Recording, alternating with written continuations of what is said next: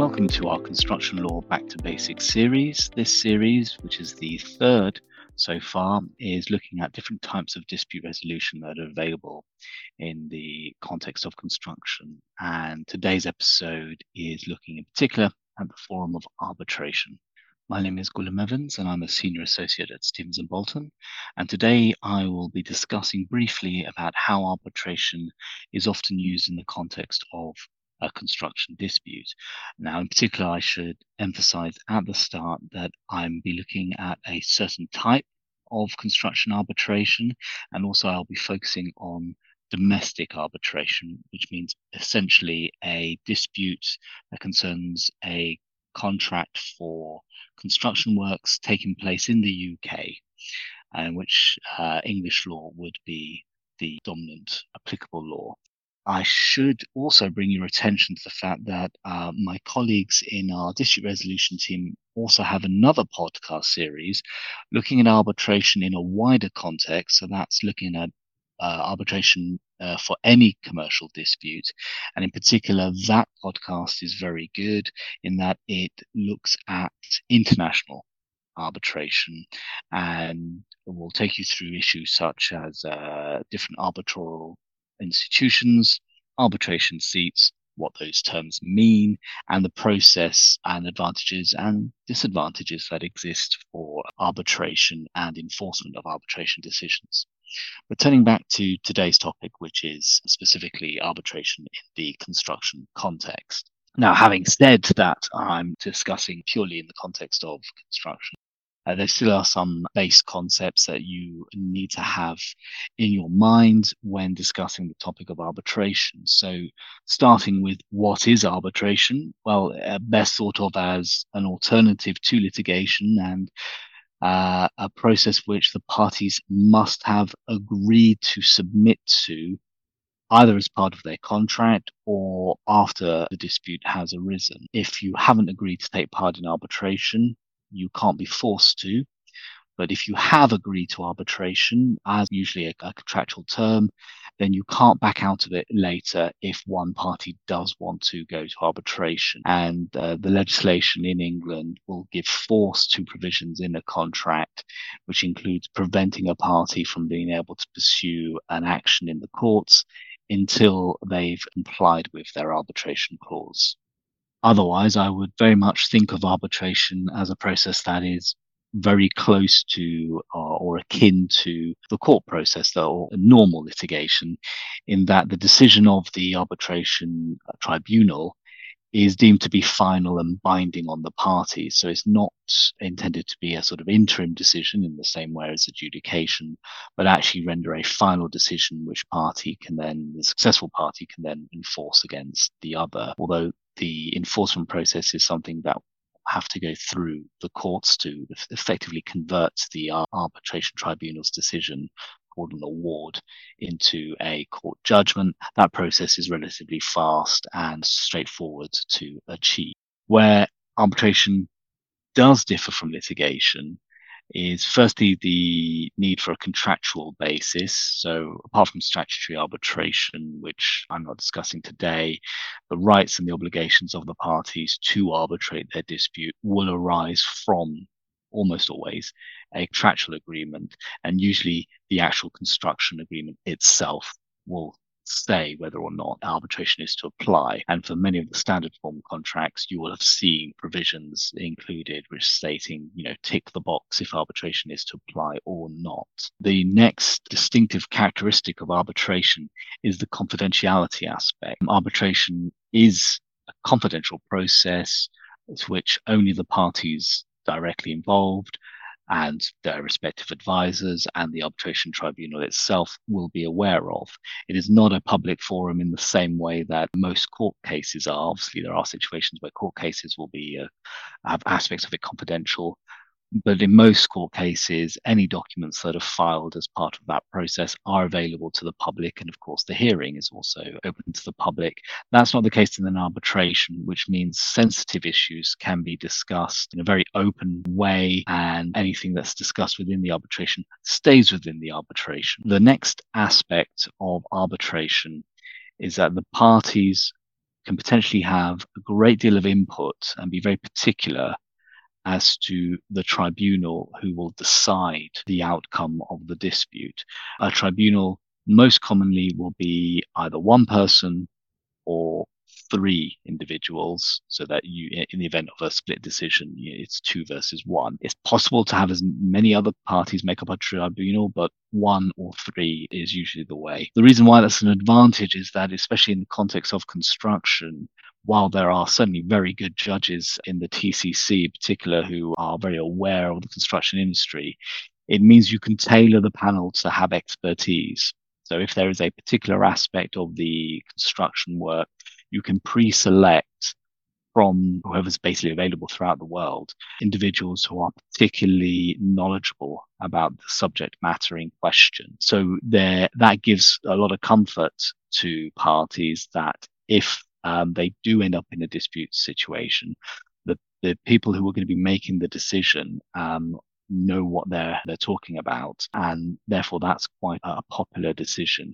Also, it gives opportunities along the lines of, for example, with a three-person tribunal, both parties can nominate one person, with a third party maybe as a neutral nomination by tribunal organization. And while I would direct you to the podcast of my colleagues and be a link on the website, there are also bodies that provide and recommend arbitrators. And so if you can't agree on who's to be your arbitrator, you might go to a nominating body who will then appoint someone to be your arbitrator. The next aspect, which is a distinct feature of arbitration as opposed to litigation, is that the procedure is one which the parties can again have a great deal of control over.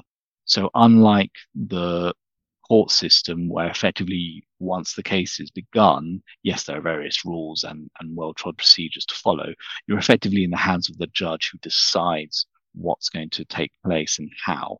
And there are various rules set out which the court will implement. The procedure in arbitration is much more flexible. And so the parties might say and decide amongst themselves what procedure the tribunal is to follow. Or they might say, for this arbitration, we, the parties, have agreed at the beginning of contract or point where they decide to embark on the arbitration, that these are the set of rules that we will follow.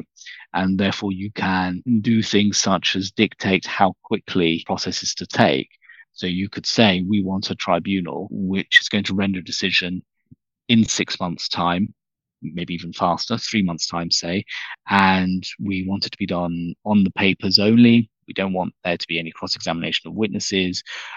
We only want one expert each, and you, the tribunal, make your decision as quickly as you consider you can within those parameters. And then there's a whole wide range going from processes which take years and have multiple hearings to ones that are very fast, almost akin to adjudication. There's a great deal of scope to try and pick the procedure that's best. Now, that involves a certain amount of sensible behavior by both parties. One party might say, I want a decision within a month, and the other party says, I want to spend a year on this because I want to make sure it's the right outcome. There is an element of proportionality, but in theory, you can pick the right tools for the job. And the last distinctive characteristic that I want to highlight of arbitration is that it is actually very popular in context of international disputes, or even if it's not an international contract per se, if there are parties in different parts of the world and there is some concern as to where the decision should be heard, which law should apply, and which party should decide upon it, the arbitration gives a great deal of flexibility for appointing your tribunal, and also it is recognized in many states across the world that an arbitration agreement will be enforced. There are multiple unilateral treaties and various legislations across many countries that recognize arbitration. Too many to cover in this podcast, but it is often seen as popular because of that ease or perceived ease of enforcement in other countries. But as I said at the outset, today we're focused on domestic arbitration and in particular construction type disputes. So moving now on, to some of the advantages of arbitration from a construction point of view. So the first thing I want to mention here is one of the, I would say, recommended arbitration tools to use are what are called the SIMAR rules. And you will often see these referred to if you are familiar with a JCT contract. They sort of developed hand in hand with the JCT suite of contracts. So what do I mean by SIMAR? That stands for the Construction Industry Model Arbitration Rules, or just the rules. And these are published by the Society of Construction Arbitrators and the Joint Contracts Tribunal. JCT. These came out in 2005 originally. They've obviously been updated several times since, most recently being in 2016, and highly likely they'll be updated again, probably in line with updates to general arbitration statutes in England and Wales. Now, why do I like the SIMAR rules? Well, I think they have within them a great deal of flexibility. If you ever cast your eyes over them, you'll see that within them they have a multiple options in terms of types of disputes, and in particular how those disputes are to be run, from very quick, almost adjudication type decisions through to something which would be more reminiscent of a full trial with witnesses, experts, etc. But because they're such comprehensive rules, the parties can pick what they like and authorize their tribunal to make decisions on their behalf as well, which leads to very tailored, as I mentioned at the beginning, processes that will suit the nature of the dispute, the needs of the parties to resolve the dispute as quickly as possible and achieve a fair outcome with a relative proportionality of costs, because you might not need the full costs of a trial. And while arbitration is something that you pay for, i.e., you are paying for your tribunal's time, this isn't the same situation as where to go to the court and yes, you pay a fee, but effectively the state is subsidizing the cost of the court, the judge's time, etc. You are controlling, in effect, the fees of the arbitrator, and therefore you can dictate to a certain extent what process you want and how long you want them to spend on it. So while it's not guaranteed to be cheaper or more expensive for that matter, it probably works out as the same. You can at least pick the JCT and the SIMAR rules, which process you think is going to be appropriate for your needs. But once you have done that, the SIMAR rules are very prescriptive in what processes has to follow. It has some flexibility within it, giving the tribunal authorization to make some decisions. But ultimately, you will have a timescale within that by which you know a decision will be rendered. And then whatever that decision is, again, it's actually called an award. Once you have that award, the other party will usually pay it. But if they don't, you can then enforce it. So I think it provides a great deal of flexibility and a halfway house between what I would say are adjudication on the one hand, which is your rough and ready, quick, but only an interim decision, through to a court case, which is, that's everything thrown in. That's the maximum, the most time you will probably have spent on it. So an arbitration may certainly be as much as, in terms of cost of a court case, it probably won't be more than what you would have spent in a court case anyway. So if you want something that's in between, arbitration might be the right venue for you. So to be a little bit more specific, I'll very quickly list off the types of procedure that are available under the SIMAR rules. And they include a short hearing procedure, where both parties will effectively put forward their statement of case with supporting evidence, be that witness or expert evidence. The arbitrators, if there's multiple, will probably either convene only a short hearing or no hearing, and probably asked to do an inspection if the nature of the dispute is something to do with the quality of the works, for example, or whether something is compliant with the contract requirements, and then render their decision. So this is very good for disputes as to whether a relevant works or materials or machinery are compliant with the underlying contract. So something where the arbitrator makes effectively decision saying it is or it is not. And there the timetable is usually, again, there's some flexibility built in, but usually you're looking at a decision being made within a month of the end of the provision of evidence and of the site inspection. So relatively quick process somewhat akin to adjudication in that regard. The next process is called the Rule 8 procedure, somewhat similar to what I just described. The main difference there is there's less emphasis on inspection by the arbitrator and more so on the documents provided by the parties. So rather than one exchange of statements, there may be two rounds, possibly even more, depending on the requirements. But the arbitrator is more likely to have a round of questions based on the documents provided to them, which they will ask the parties prior to making their decision. But again, it's deemed a relatively short procedure overall, with an award basically to be provided within a month of the final step being completed, but potentially a process which is done on the papers only and no need for any evidence in chief or in person.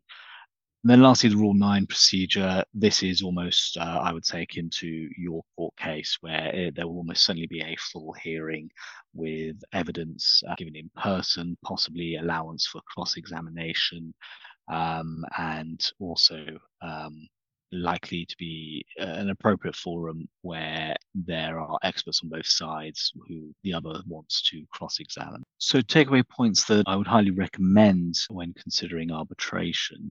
Well, firstly, even if you're not interested in arbitration, you prefer the other dispute resolution options available to you, you must check that you are not bound because of the terms of your contract to the arbitration process, because you don't want to put all your efforts into perhaps preparing for litigation, only to then find that you are prevented from doing so because of the existence of an arbitration clause.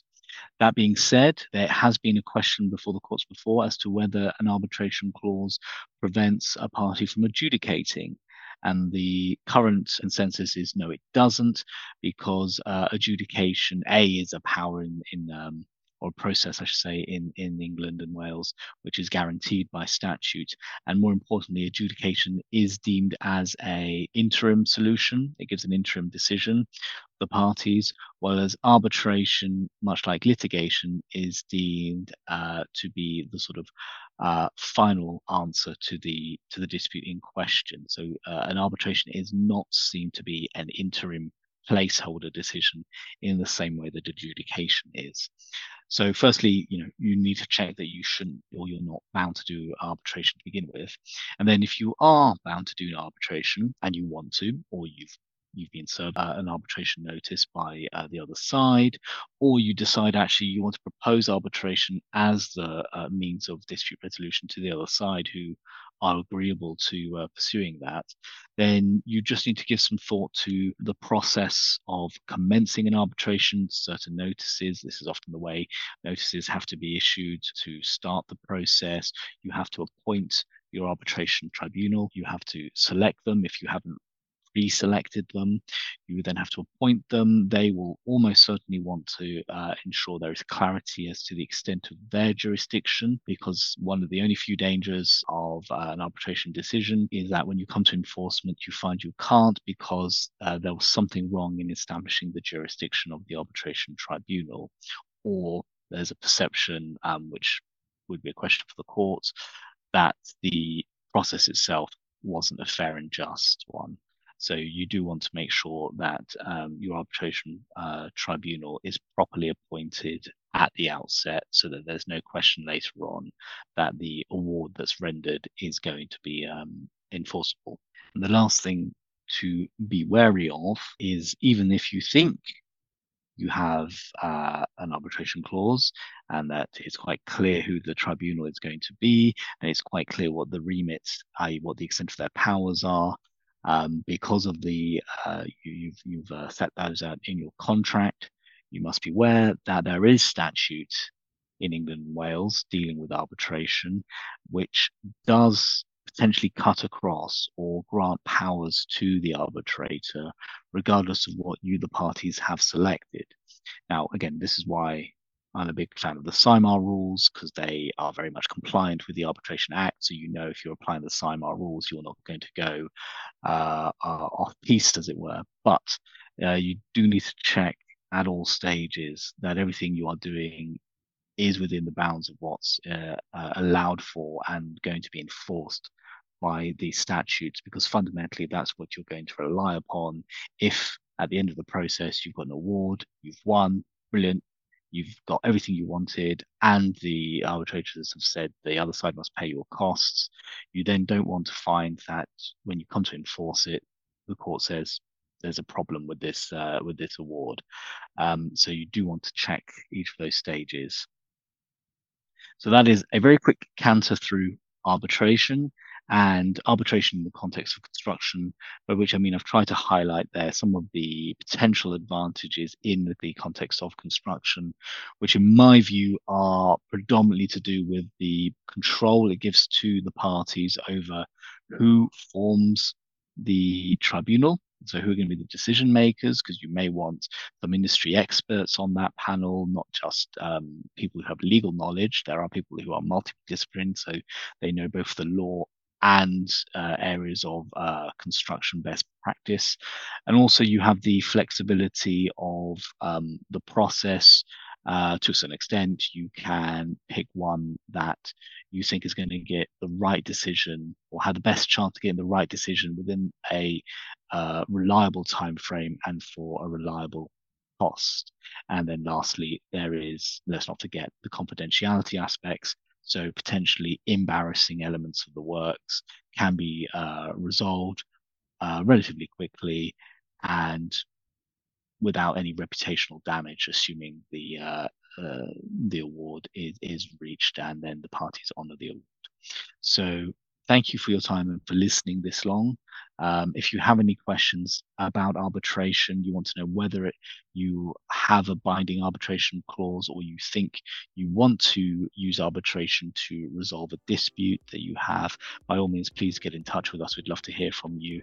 And if you are interested in arbitration in an international aspect or in relation to a non-construction dispute, I highly recommend you listen to the podcast of my colleagues, which once again, there will be a link on the website. Thanks very much.